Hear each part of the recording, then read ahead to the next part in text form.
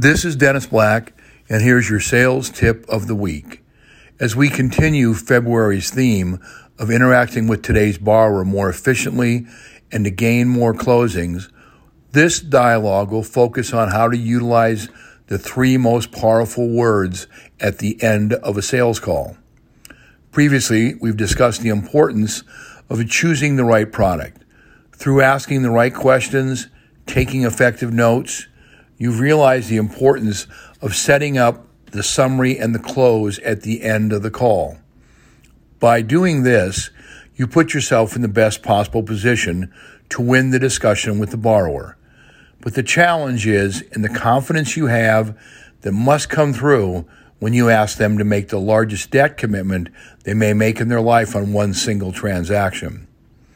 So as we take a look at the notes that we have achieved by asking good questions, writing them down, and now giving back to the borrower their own words, as we discussed in the last session called the principle of ownership, now we have to position ourselves to complete the call.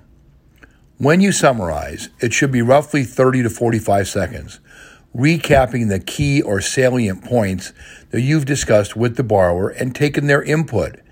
By giving them back their words, you're setting up, as you would in a game of tennis, a powerful opportunity to win the point. If you've ever watched the game of tennis, what happens is one player tries to position their shot to where the opponent has a difficult time to return it. Thus, they win the point. In sales, there's a similar concept that you utilize. By summarizing the client's words, you now set up the shot you want when you ask for business. As you recap the key things that were discussed, you then finish it off by looking at the borrower or speaking to them over the phone and saying, based on our discussion, we've reviewed these items. You mentioned this was important to you. You liked this particular term. You felt cash flow was more important than equity buildup. And therefore, looking at our 30-year option, or if it's appropriate, your 5, 7, or 10 if it's priced competitively, you felt this would achieve the goal you had for monthly cash flow being at its optimum. Based on that, our product recommendation is the following. And to go ahead and proceed and start the process, there's a couple things we need to do. The first is to make sure that we have access to your credit to validate your credit score. Then we can quote effectively the proper rate for the product we've chosen. So as we review everything, you would agree these are the most important facts.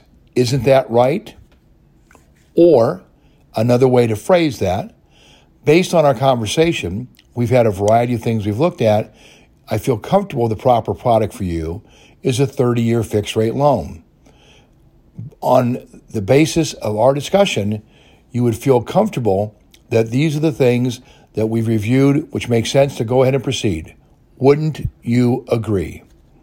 You'll notice in both examples, I kept it brief and simple to 3 words. Wouldn't you agree? Isn't that right? Or you could say, isn't that correct? Either one of those 3 phrases works to be the 3 most powerful words at the end of a sales call. Winning the point means it's difficult for the client to say no. And more importantly, when we sell, we must sell with logic, not emotion. By paraphrasing the client's words, giving them back to them. Now they're in the position to refute the logic of their own answers, which most people will not do. And then when you finish it off with those 3 most powerful words, wouldn't you agree? Isn't that correct?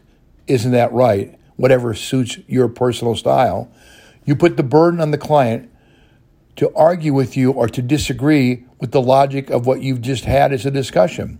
More often than not, they will not. They may come up with an objection.